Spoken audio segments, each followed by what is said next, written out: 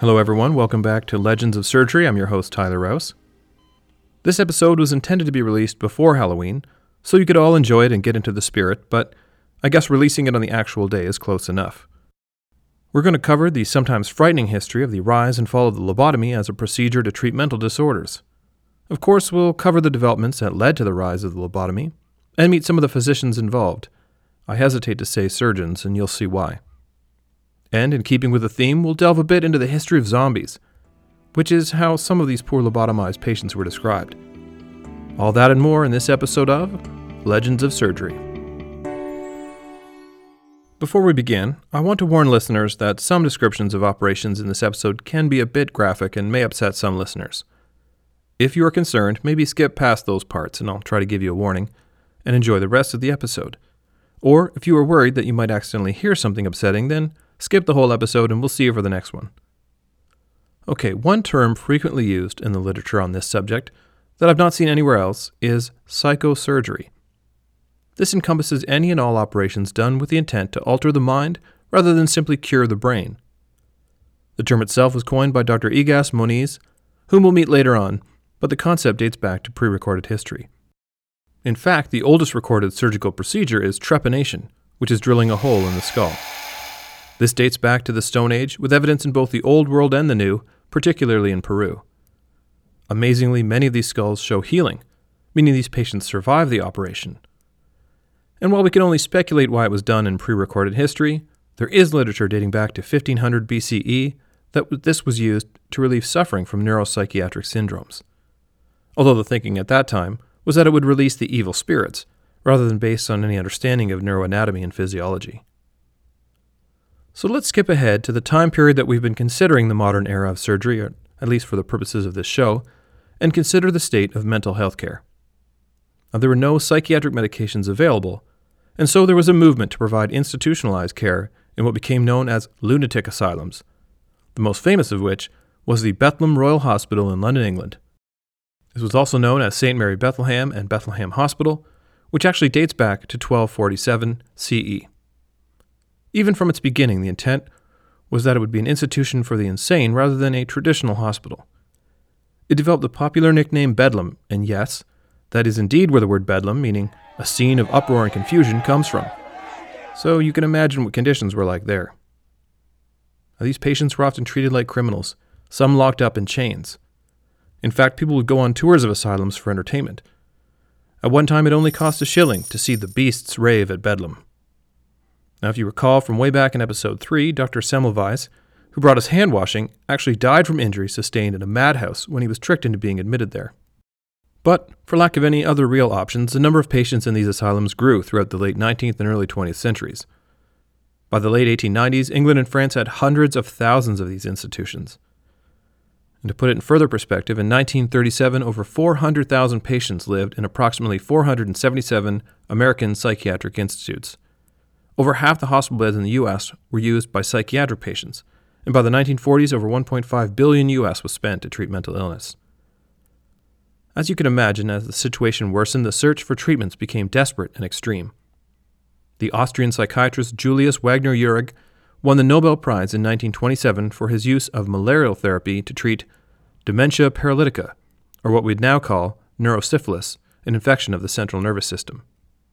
He believed in something called pyrotherapy, which was to induce fevers, in this case by intentionally infecting patients with malaria, to treat mental illness caused by syphilis infection. Now, while the mortality for this was around 15%, it was the only effective therapy for patients with neurosyphilis.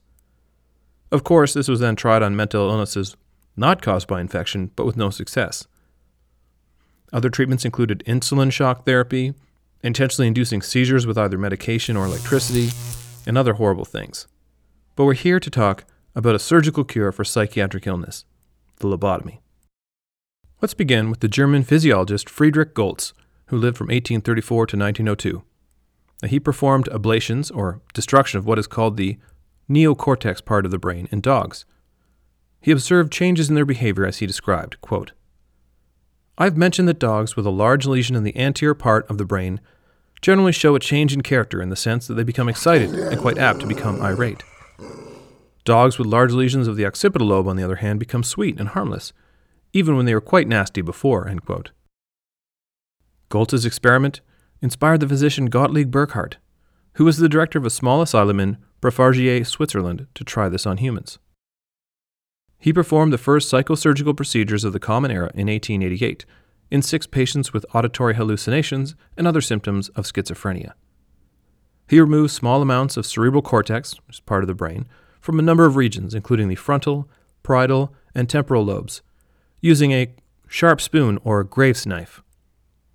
Of the 6, 3 did improve, but 1 died within a week of the procedure, and another committed suicide later on. Although Burckhardt published his results in 1891, his experiments were not well received by his colleagues, and he abandoned this line of research. The next stage in the progression of lobotomies was when the Yale neuroscientist John Fulton and his colleague Carlisle Jacobson performed lobotomy-like procedures on chimpanzees. They found that frontal and prefrontal cortical damage in chimps led to a massive reduction in aggression, while complete removal of the frontal cortex led to the inability to induce experimental neuroses in the animals. Now, these findings were presented at a frontal lobe symposium in London, England, in 1935. In the audience was a Portuguese neurologist named Egas Moniz. Now remember, this was the one who coined the term psychosurgery, which he would do later. And he asked the Yale researchers if the surgical procedure would be beneficial for people with otherwise untreatable psychoses. The researchers were shocked by the question, but Moniz would operate on his first patient 3 months later. Before we get to that, let's take a minute to meet Dr. Moniz. He was born November 19, 1874, in a coastal village in Portugal on the estate that had belonged to his aristocratic family for 500 years. His birth name was Antonio Caetano de Abreu Freire Moniz, but his godfather nicknamed him Egas. As a young adult, Egas was heavily involved in politics, in addition to practicing neurology. He eventually became a professor at the University of Lisbon Medical School and left politics in 1926 at the age of 51 due to a, let's call it government change, allowing him to devote more time to research. Now, some of his initial work was with the injection of radio-opaque dyes into brain arteries, creating the first true cerebral angiogram. He was assisted by a young neurosurgeon named Almeida Lima, who will be a part of his later work, as Moniz suffered from deforming gouty arthritis in his hands and could not perform the procedures himself. Now, after presenting his research in 1927, Moniz was twice nominated for a Nobel Prize. In fact, many feel that this work, which we still use to this day, is more important than that which earned him the Nobel Prize, and we'll get to that later. By the 1930s, Moniz was focused on what he described as, quote, the removal of malignant ideas rather than of malignant tumor, end quote, from the brain. While Moniz later claimed that he had been contemplating this idea before, certainly the presentation of the research in chimps in 1935 spurred him to action. Okay, this is your first warning about a described surgery. On November 12, 1935, Moniz and Lima performed for the first time what they would call a prefrontal leucotomy, literally cutting white matter, on a female depressive patient. She was first anesthetized, and holes were drilled in either side of the skull. Through these holes, a solution of absolute alcohol was injected into the white matter beneath the frontal area of the brain. The procedure took 30 minutes, and Moniz afterwards reported that the patient seemed less anxious and paranoid, pronouncing it a success. Now, the idea behind this was to sever the bundles of nerve fibers connecting the frontal cortex and the thalamus. The thalamus, from the ancient Greek thalamos, meaning inner chamber or bedroom, sits below the cortex and relays sensory information to it. The simplified version of the theory was that severing the neural connections would uncouple the brain's emotional center, the thalamus, and the seat of intellect, the frontal cortex. By 1936, Moniz reported a case series of 20 patients who underwent the procedure for severe disorders of mood. 35% experienced complete relief of mental disturbance, 35% benefited from leucotomy but did not experience complete relief, and 30% did not improve. Moniz and Lima moved on from their initial technique, again here's a warning, and began to use a specially designed wire knife, which they called a leucotome, inserted through the holes in the skull. This had an open steel loop for its end, and when rotated, the loop would create a circular lesion within the brain. Now remember, this is all being done blind, meaning the operator cannot see where they're cutting. Moniz reported success in patients with conditions such as depression, schizophrenia, panic disorder, and mania. But as Moniz and Lima continued to accumulate cases, complications began to pile up, with side effects such as increased temperature, vomiting, bladder and bowel incontinence, eye problems, apathy, lethargy, and abnormal hunger. Now, some of these sound a little bit like the features of zombies, right? Now hold on, we'll come back to that later. Now because of this, the medical community did start to become critical of the procedure, yet the leucotomy, as it was still called at this point, began to be used around the world. In particular, Walter Freeman and James Watts would bring it to America to great infamy. But before we cover that, let's wrap up the story on Moniz.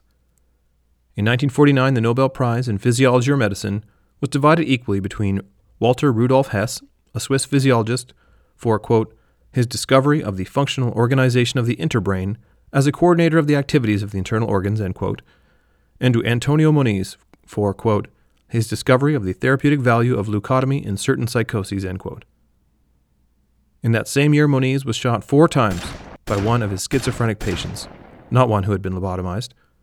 One bullet entered his spine, leaving him confined to a wheelchair. The bullet remained lodged there until his death in 1955. Now let's profile the doctor that would launch the lobotomy into fame, Walter Freeman. Of interest, his grandfather, William Williams Keene, was a pioneer in American neurosurgery and performed the first resection of a primary brain tumor in the U.S. in 1897. Walter Freeman would attend the University of Pennsylvania for medical school and do his neurology training at the University Hospital in Philadelphia. Note, not a surgical specialty.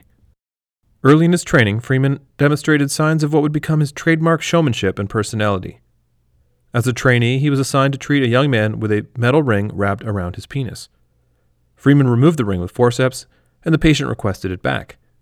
Freeman told him it was kept as a surgical specimen, when in fact Freeman repaired the ring, engraved it with his family crest, and wore it on a gold chain for many years. Later he would be known for keeping memorabilia related to each patient that he treated with lobotomy. Freeman began work at St. Elizabeth's Hospital in Washington, D.C., a well-regarded institution for the insane. While working there, he used some unconventional interventions for patients with schizophrenia and depression, including administering sodium amytal, a sedative, manipulating oxygen levels, and even using the cisternal tap, which involves sticking a needle under the base of the skull. Freeman called it the Jiffy spinal tap, which his colleagues criticized him for using. Later, Freeman would host popular weekend autopsies for students, which frequently involved audience participation and theatrical demonstrations. He even began dressing with a distinctive style, including a wide-brimmed hat, long goatee, round-rimmed glasses, and he carried a cane and wore his engraved ring around his neck. I'll put a picture on Twitter. Freeman preferred actively treating patients with whatever means necessary rather than, as one paper put it, succumbing to therapeutic nihilism rampant at the time. And in fact, considering the burden of patients in psychiatric hospitals, the allure of a cure through surgery was obviously attractive. Freeman had been following Moniz's work carefully and had also attended the same frontal lobe symposium in London mentioned earlier. In that year, 1935, he recruited a neurosurgeon named James Watts to join his practice at Georgetown University in Washington, D.C. Together, they refined the technique used by Moniz and changed the name to lobotomy, emphasizing that it was both white and gray matter being destroyed, and to distinguish it from Moniz's operation. This became known as the Freeman-Watts standard procedure, or the precision method, and involved inserting a blunt spatula-like instrument through holes in both sides of the skull and moving the instrument up and down to sever the thalamocortical fibers mentioned earlier. On September 4, 1936, at George Washington University, Freeman and Watts performed the first lobotomy in the U.S. on Alice Hood Hammett, a woman diagnosed with agitated depression. She attempted to withdraw her consent the night before the operation due to concerns about her head being shaved prior to the surgery, so Freeman told her he would not shave her head. On the day of the operation, she continued to resist, and she struggled while she underwent sedation and general anesthesia. When Ms. Hammett awoke, she stated that she was happy and did not mind that Freeman had shaved her head. By 1942, Freeman and Watts had done 200 frontal lobotomies. They published their first major case series stating 63% of patients improved, 23% showed no change, and 14% of patients suffered severe postoperative deficits or death. The next stage in the lobotomy was inspired by the Italian psychiatrist Amaro Fiamberti, who first developed a procedure that involved accessing the frontal lobes through the eye sockets. Freeman would take this approach to develop the transorbital lobotomy in 1945 in a method that would not require a trained surgeon nor operating room, and would be less time-consuming and messy. So here's another official warning. This part is a bit graphic. Now, the technique involved used the use of an orbitoclast, which was a modified ice pick-like instrument. He initially used an actual ice pick from a drawer in his kitchen. Now, this instrument would be inserted through the patient's eye socket using a mallet, then moved from side to side to separate the frontal lobes from the thalamus, then repeated through the other eye socket. The patient would be rendered unconscious by a portable electroshock machine first, and the whole thing would take 10 minutes. Freeman's decision to perform a prefrontal lobotomy without neurosurgical assistance was criticized. Many in the medical field were horrified by the lack of typical surgical principles. The procedure was done outside of the OR, with no ability to manage complications. There was a lack of sterile technique, and Freeman did not even wear surgical gloves. He often performed lobotomies in his Washington, D.C. office, much to the horror of Watts, who would later dissociate himself from his former colleague and the procedure. Moniz, too, would remove himself from any association with Freeman. But this did not stop the self-promoting Freeman, who would travel the U.S. doing multiple lobotomies a day. One urban legend has that he rode around in a vehicle he called the lobotomobile. That's a pretty clever term. Freeman encouraged reporters to cover him, and he deliberately tried to shock observers by performing two-handed lobotomies, one in each eye socket, or performing the operation in a production line manner. Freeman once lobotomized 25 women in a single day. He taught psychiatrists how to do it, with no experience in surgery, dramatically increasing the number of patients who would be treated this way. Overall, about 50,000 lobotomies were performed in the U.S., with Freeman personally performing somewhere between 3,500 to 5,000 of them. Now, while a small percentage of patients improved, most did not, and complications included intracranial hemorrhage, epilepsy, alterations in affect and personality, brain abscesses, dementia, and death. Freeman himself began to have some well-publicized complications. In one instance, he posed for a photograph during a transorbital lobotomy case, and the orbitoclast diverged from its intended path. The patient hemorrhaged and died immediately. On December 16, 1960, Freeman performed a transorbital lobotomy on a 12-year-old boy named Howard Dully, at the behest of Howard's stepmother, who had grown tired of his defiant behavior. He survived but was permanently disabled from the operation. In fact, Freeman operated on 19 minors, the youngest of which was just 4 years old. And one source stated that 40% of his patients were gay, and the lobotomy was done to try to change their orientation, disabling healthy individuals for life. Freeman's final patient, Helen Mortensen, died 3 days after her operation in 1967. It was the third lobotomy he had done on her. Freeman was then banned from performing surgery. Now, clearly the indications for lobotomy had begun to expand, and one famous case was Rosemary Kennedy, sister to JFK. She had suffered from developmental disabilities since birth. The delivering doctor was not immediately available, so the nurse told her mother to keep her legs closed and the baby inside until the doctor arrived. An alternate version of this story has the nurse physically holding the baby back from delivering. Rosemary's head stayed inside the birth canal for 2 hours, depriving her of oxygen and leaving her disabled for life. Initially, she showed mild developmental delays that impaired her performance at school, but as she grew older, Rosemary became more anxious and agitated, and prone to seizures and violent outbursts. In 1941, when Rosemary was 23 years old, her father Joseph took her to see Freeman. He performed a lobotomy, which caused her to lose the use of one arm and one leg. Her speech became unintelligible, and she had the mental capacity of a 2-year-old. Rosemary spent the next 60 years of her life in an institution. Now, the poor outcomes like this began to make an impression on the public zeitgeist, and there was a perception that psychosurgery was being used as a tool for wielding power over mentally ill patients, eliminating management problems on psychiatric wards and mental institutions. This was most famously portrayed by Jack Nicholson in the movie One Flew Over the Cuckoo's Nest, where he plays a patient in a mental institution who encourages other patients to rebel. He clashed with the abusive medical staff, most famously Nurse Ratched, and then was subjected to an involuntary lobotomy. Oh, spoiler alert there. When his character returns to the ward, he has a blank expression and scars on his forehead. The impression of lobotomies turned into a belief that it would rob patients of their autonomy, stripping them of their individuality and turning them into zombies. Okay, let's take a minute to talk about the history of zombies in the spirit of Halloween, and because it's fun.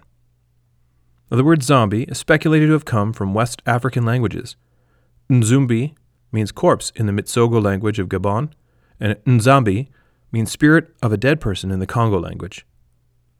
The modern idea of zombies is thought to come from the folklore of Haiti, possibly originating from when West African slaves were brought to work the sugarcane fields. In the 17th and 18th centuries, it was known as Saint-Domingue and was ruled by France. Slavery was brutal, with half the slaves brought in from Africa worked to death within a few years. The Haitian slave believed that the voodoo deity Baron Samedi would gather the dead from their graves to bring them to a heavenly afterlife in Africa, unless they had offended him in some way, in which case they would be condemned to skulk the plantations for eternity, an undead slave trapped in their own bodies. Now, this idea was folded into the folklore of the island, in which corpses could be reanimated by the Bokor, or witch doctors.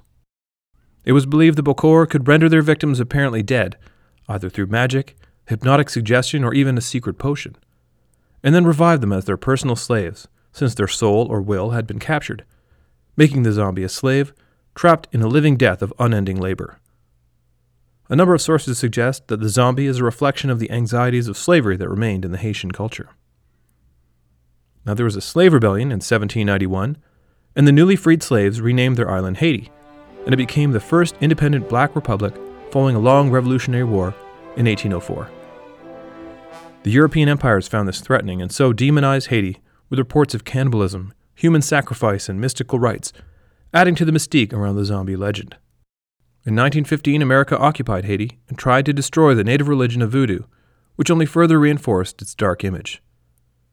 American occupation ended in 1934, but brought back the superstition of the zombie to the U.S. It's no coincidence that the first zombie movie was in 1932, called White Zombie. The cult classic Night of the Living Dead in 1968 pushed zombies to the forefront, and they continue to capture our imaginations to this day. My personal favorite is Shaun of the Dead. And the U.S. government is taking advantage of this popularity too. The Center for Disease Control created a zombie preparedness website to motivate people to prepare for disasters. Okay, enough about zombies. Back to our regularly scheduled program.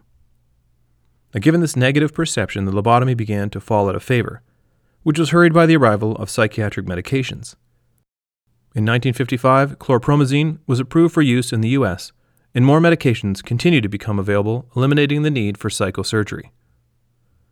It's an interesting story arc where the initial idea was well-intended, as lobotomy was trying to provide a way to relieve the heavy burden of a significant public health crisis. But it overreached, no longer following the principles of surgery or really of good medical practice, with an unsafe procedure and unproven indications becoming something of a joke in the public eye. I remember as a kid, one of my grandfather's favorite sayings was, "I'd rather have a bottle in front of me than a frontal lobotomy." I'd never given much thought to it, but that saying came from somewhere and reflects that fear of being turned into a zombie against your will. Now, the transorbital lobotomy is no longer performed, but in an era of evidence-based medicine, some modern neurosurgical techniques provide safe and effective treatment for refractory psychiatric disorders. So the history of psychosurgery has certainly undergone some twists and turns, but perhaps is not quite over, and may in fact be in a sort of renaissance when approached with a proper scientific method. That wraps up another episode of Legends of Surgery. I hope you enjoyed it. Next time, we're going back to the era just before anesthesia, where speed was a virtue in surgery, to cover one of the fastest surgeons around, Robert Liston.